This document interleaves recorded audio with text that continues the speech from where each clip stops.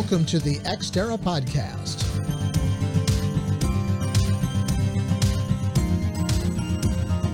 The Xterra mission is to explore and discuss the business of space and its effect on the national and global economy, as well as life on Earth.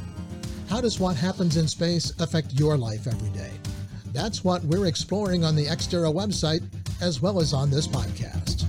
My guest is Divya Panchanathan, Business Development Manager for Material Science Research and Manufacturing in Space for Axiom Space. Divya, welcome to the program. Thank you, Tom, for having me. This is a great opportunity. It's a great pleasure for us as well. Let's talk, first of all, just a little bit about your background. Tell us how you came to be where you are. Absolutely. So I'm a little bit about myself. I'm a fluid mechanics / material scientist by background. I did my PhD from MIT in 2018, and I was mostly a scientist working in the lab, hands-on experiments, designing surfaces for repelling water, oil. So a lot of research work on the bench. And then after that, I worked in a filtration company called Donaldson Company for 2 years in an R&D role, and then joined Axiom Space over the last year. So I've been here about 10 months now, and I'm in the business development position here. And my role here is mainly to help our Axiom's customers to identify new opportunities in microgravity, especially in the area of material science. So give me, if you could, a brief history of Axiom Space, because the company is not a newcomer to this field of microgravity research. Yeah, so Axiom Space was founded by two visionary people. So as you know, Michael Suffredini and Cam Kafarian, and this was way back in 2016. So Michael Suffredini has extensive background in both building and operating space station, because he was the former manager of ISS. And Cam Kafarian, on the other hand, he had founded a company called SGT Technologies, which became one of the major contractors for NASA for providing human spaceflight training as well as other engineering services. So these two people came together, and there's no better combination that you can have, especially at that time, to have that vision to meet the unmet needs in the low Earth orbit. And there was the need to have a seamless transition as the ISS was coming to its end of life. And how do you transition that to commercial players as the low Earth orbit was opened to commercialization? So that's how this company was found. And we've been having a really good head start there. So it's been about 5 years. We've expanded a lot. We have about 300 plus employees right now, and already I've started building our first modules. Has the goal of the company always been to establish a private space station, or was that something that evolved over time?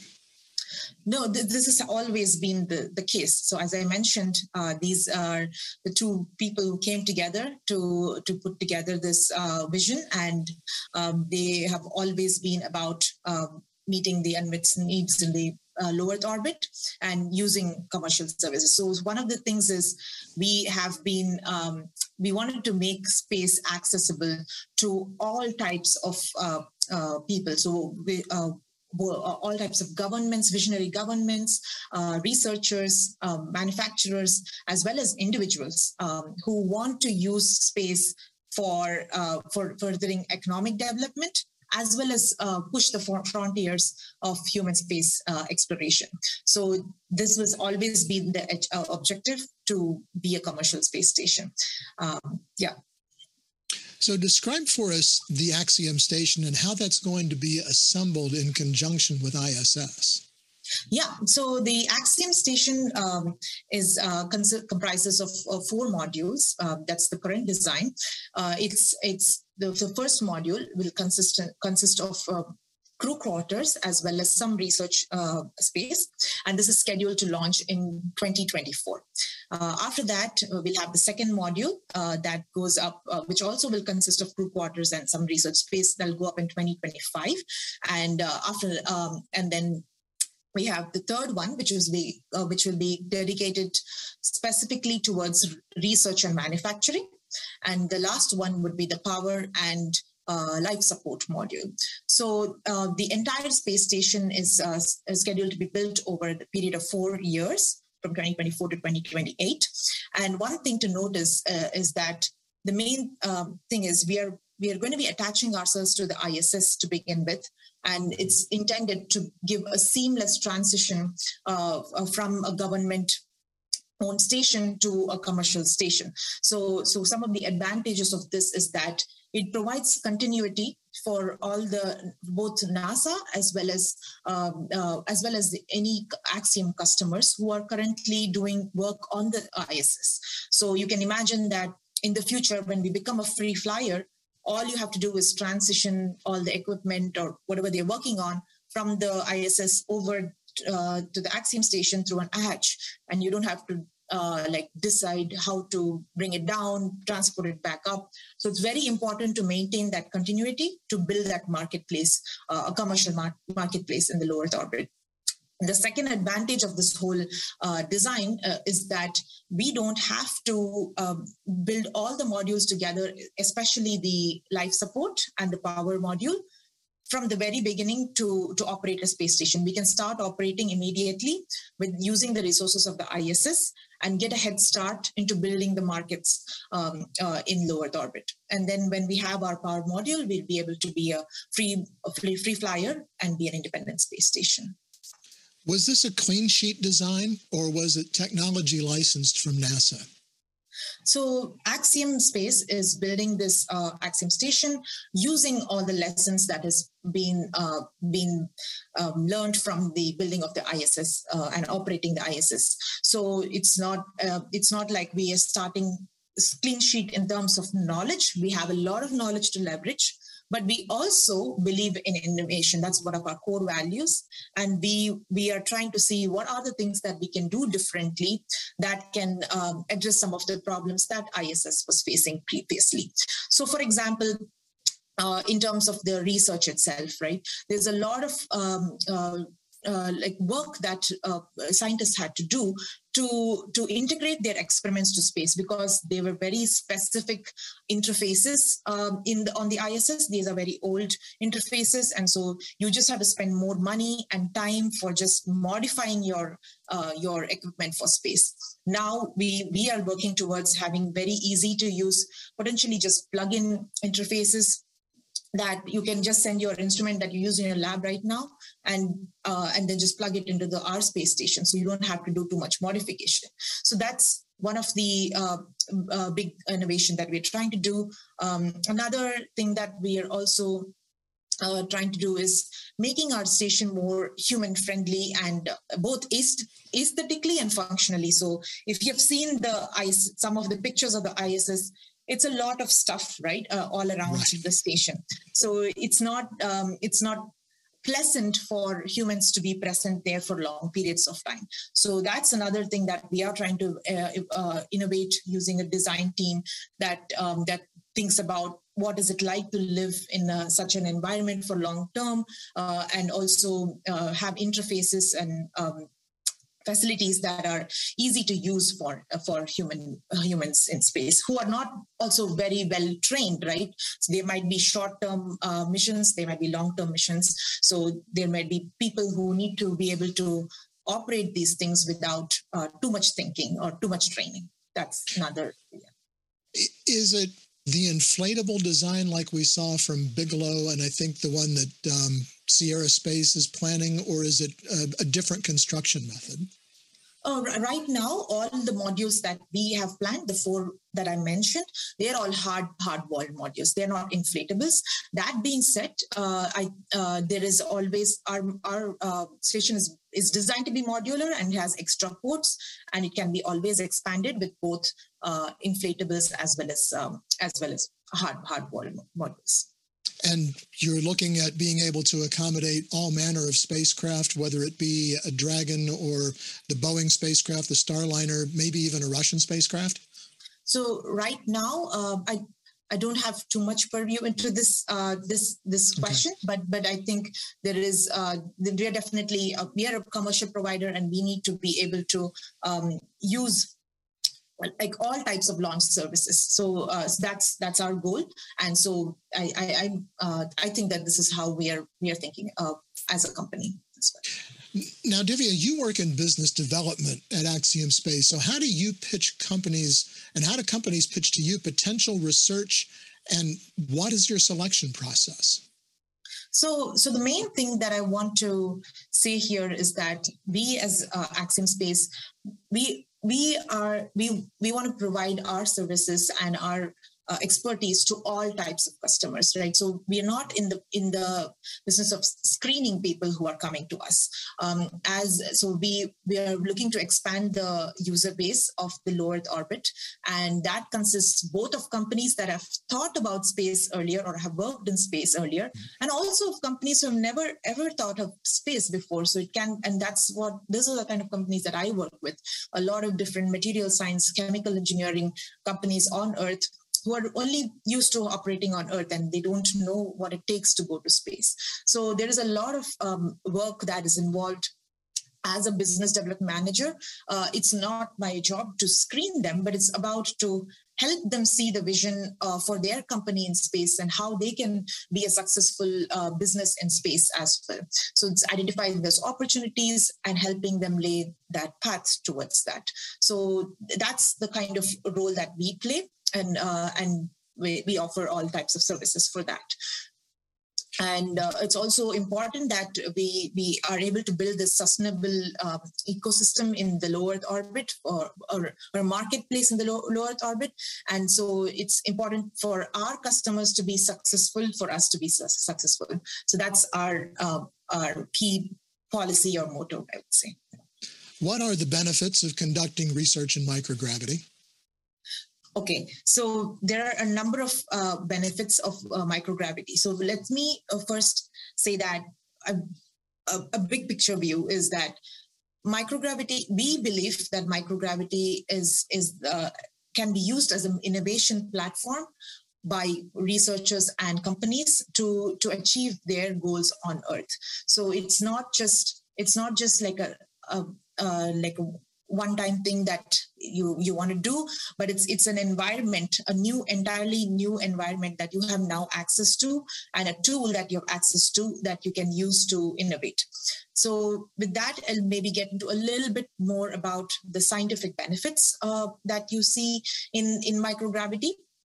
So a lot of the benefits in microgravity arise from fluid mechanics principles. So on Earth, you have due to gravity, you have sedimentation. So if you have particles in a liquid, you will have particles fall through, or if you have bubbles, the bubbles would rise, right?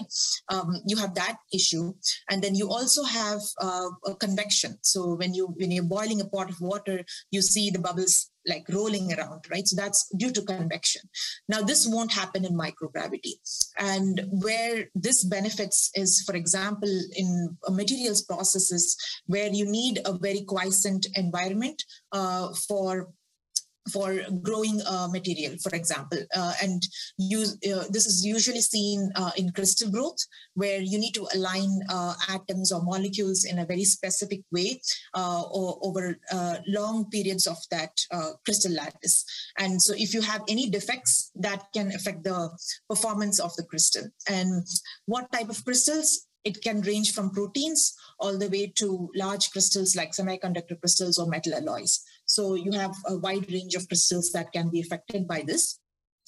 The other interesting advantage of microgravity is containerless processing. So this is something that you cannot do on Earth at all. So one of the, imagine like a blob of liquid that you can process without using a container. And that can have effects where you don't have any defects from the container that can affect the material, as well as you have reduced shear forces as well. And the last thing is I described more on the material science, but there's a lot of benefits on the life science as well, which is as you know, cells have evolved to be to grow under gravity conditions. And so when you take them to microgravity, they see a different environment. They react differently and they adapt differently, and that can be used for beneficial cases like curing aging diseases, synthetic biology, as well as there is also the case for tissue engineering, for example. Yeah. So those are some of the microgravity advantages I would like to highlight. I'm talking with Divya Panchanathan, Business Development Manager for Material Science Research and Manufacturing in Space for Axiom Space. Take a moment right now to click on subscribe to be sure you don't miss any of the podcasts, or if you're watching on YouTube, any of the videos from Xterra, the Journal of Space Commerce. Divya, I'd like to turn a little bit now to talk about the AX-1 mission that's coming up. What's the significance of that mission? Absolutely, and this is the one of the biggest milestones for Axiom Space, and I'm really happy to address that. So the significance of this AX-1 mission is that, first of all, it's going to be the first fully private mission to the international to space. So when I mean fully private, I mean there have been some previous private individuals who've gone to space, but they've always gone with professional astronauts from different governments. This is going to be a flight which is only consisting of private individuals. And these are pioneers who are traveling to space and are going to be opening up opportunities for further private space flight. And the other two significance is that Axiom calls these missions as precursor missions.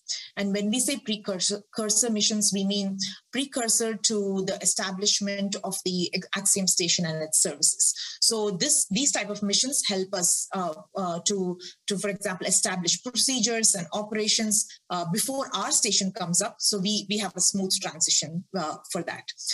And the other thing is that it's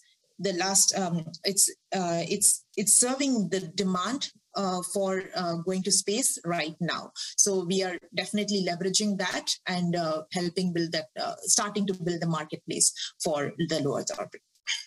How was the crew selected? The crew. So Axiom, as I mentioned, its goal is to support all types of customers. Okay. So we are not like our goal is not to screen customers. But that being said, this crew consists of mainly paying customers. And we are a commercial space company, and we are serving the demand that exists right now, as I mentioned. But that being said, that I also want to say that it's not that you can just buy this experience, just like the experience of climbing Mount Everest, for example, you need to be able to earn that experience as well. And when I say earn, I mean you need to go through certain training requirements, which spans across multiple months, and the customers have to be able to commit to that type of training. And they also have to meet certain physical tests that will make sure that this flight is safe for them. In terms of tests, I should say that there is also, it's not like as rigorous as, the selection is not as rigorous as probably other professional astronauts, because some of these missions are short-term missions. And so you can have a little bit more leeway compared to the usual screening procedures there. So what kind of training have they been getting? Yeah, so the training is really multifaceted, because this is something that we are trying for the first time. And as I said, there's not going to be a professional astronaut with them. And so this is something that we have to train them. Like there are three types of training that I can mention right away. So first is, for example, the systems level training. So systems level training, as in they have to be aware of what is the ISS, how is it built, what are the interfaces there, how do they operate the systems there. There is also the operation of the launch vehicle that they will be traveling in. And then finally, the operation of the research payloads that they would be conducting research with. So that's the systems level training, right? And then you have the fact that there are 4 different people who are traveling, who are coming together and traveling to space. So how do you do team building and make sure that the team is cohesive? So there is this training that they did called the National Outdoor Leadership School, where they were taken to Alaska, and then they were dropped in a mountainous location there and asked to find a way to another destination as a team. So they had to come and work together to solve challenges, and it's important for them to understand and leverage each other's strengths. And it's just to simulate the environment and space where you are kind of almost alone. I mean, of course, we would have ground people helping them, but they still have to figure out their way. So that's one interesting training that they had to go through. And the last type of training that I want to mention is physical training, of course. So they did microgravity flights. So they did weightlessness training using parabolic flights, and also the centrifuge training for withstanding the G forces that they would be experiencing when they go to space. I hope they did that Alaska expedition in the summertime and not the wintertime. I think that was one of the first ones that they did with that. So talk about the research they'll be conducting. Awesome. So as you might have seen in the recent announcement from Axiom Space, they are carrying a robust portfolio of research, microgravity research and other research with them for doing on the space station. And that too within such a short time of 10 days, right? That includes the travel as well. So there are approximately 25 experiments, and they have committed a combined total of 100 hours of human-tended research to be conducted.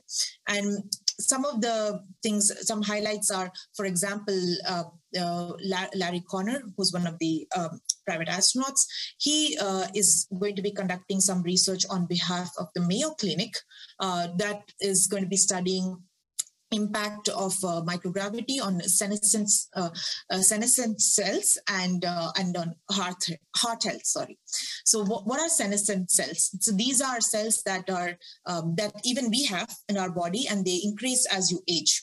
And these cells stop dividing, and they cause problems by not allowing your body to respond to diseases in the normal way.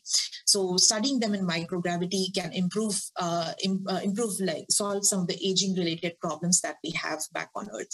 So this is an example where you're using space to solve problems back on Earth. And then the other type of research that he's doing is also human research, which is volunteering himself to be studied before and after flight. So there would be some high resolution MRIs that would be conducted on him to understand the effect of space on spinal and brain tissue. And the other astronauts, for example, Mark Pathy, he's planning to lead some Earth observation activities that will help with solving some challenges in the climate change, urbanization, and human habitation in North America.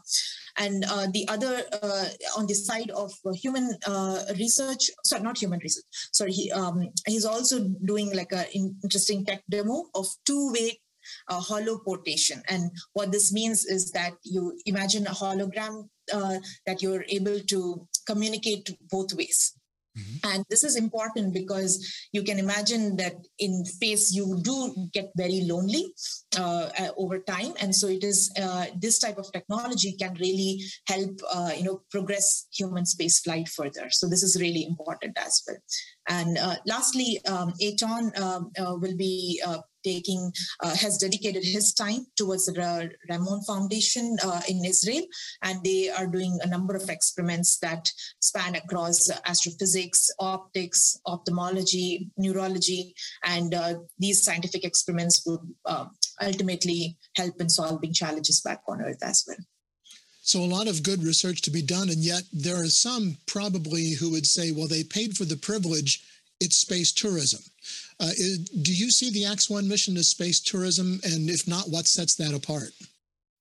No, absolutely not. This is not space tourism. And the reason why is because, as I described, each one of these astronauts are carrying a robust portfolio of research with them, and meaningful research that is going to like push frontiers of space flight in future. So both in terms of understanding how microgravity is going to potentially benefit both industry as well as academic work, and the second aspect is human research aspect. So they themselves have volunteered to be part of a number of tests which can help in further understanding of the effect of space flight on human beings.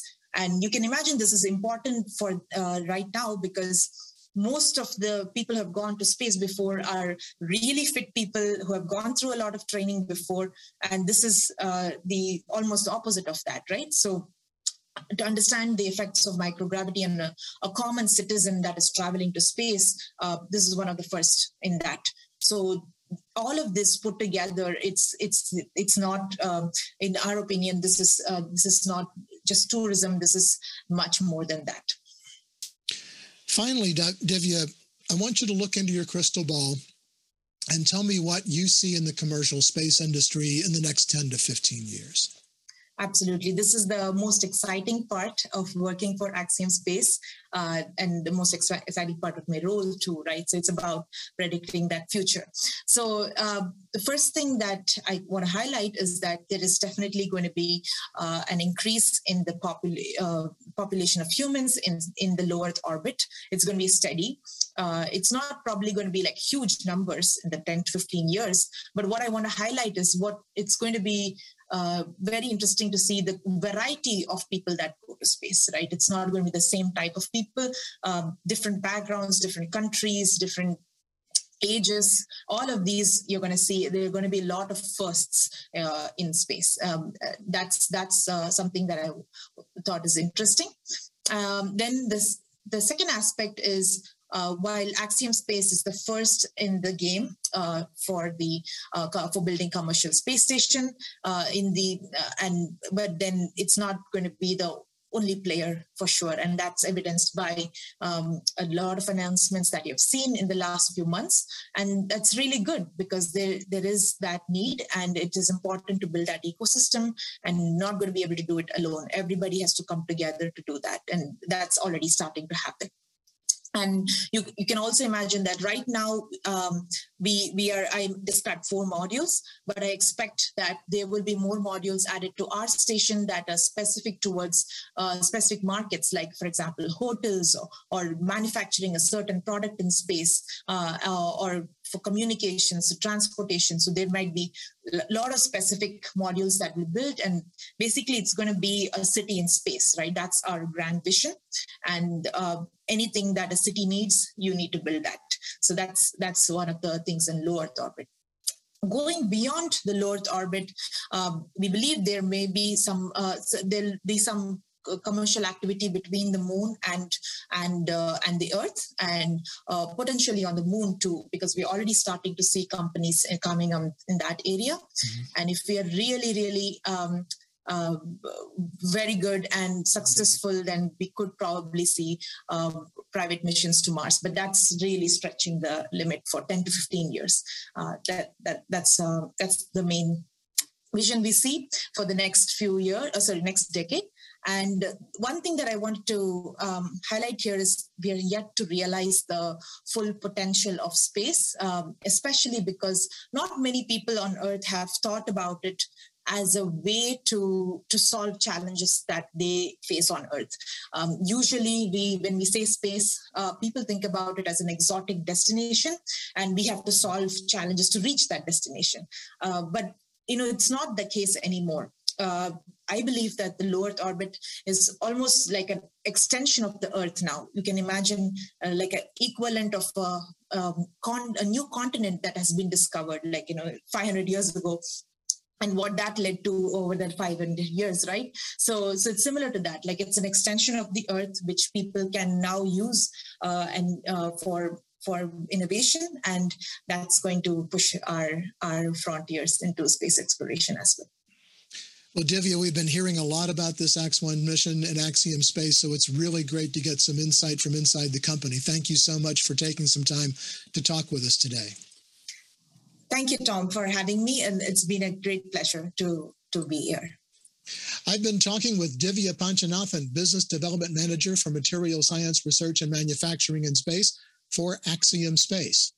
A programming note, this will be our final podcast for 2021. We hope you'll all enjoy the holiday season, and we'll be back on January 6th to talk with Nino Marcantonio, founder and deputy director of the Defense Technology Innovation Program. That is going to do it for this edition of the Xterra podcast. You can subscribe to the audio version of the podcast on Spotify, Apple Podcasts, and many other popular podcasting platforms. Be sure to click on subscribe to be sure you don't miss an episode of the podcast or any of our other videos. You can also get daily news at xterrajsc.com. And one thing more, be sure to connect with us on LinkedIn and follow us on Twitter at xterrajsc. Until next time, I'm Tom Patton. Thanks for joining us.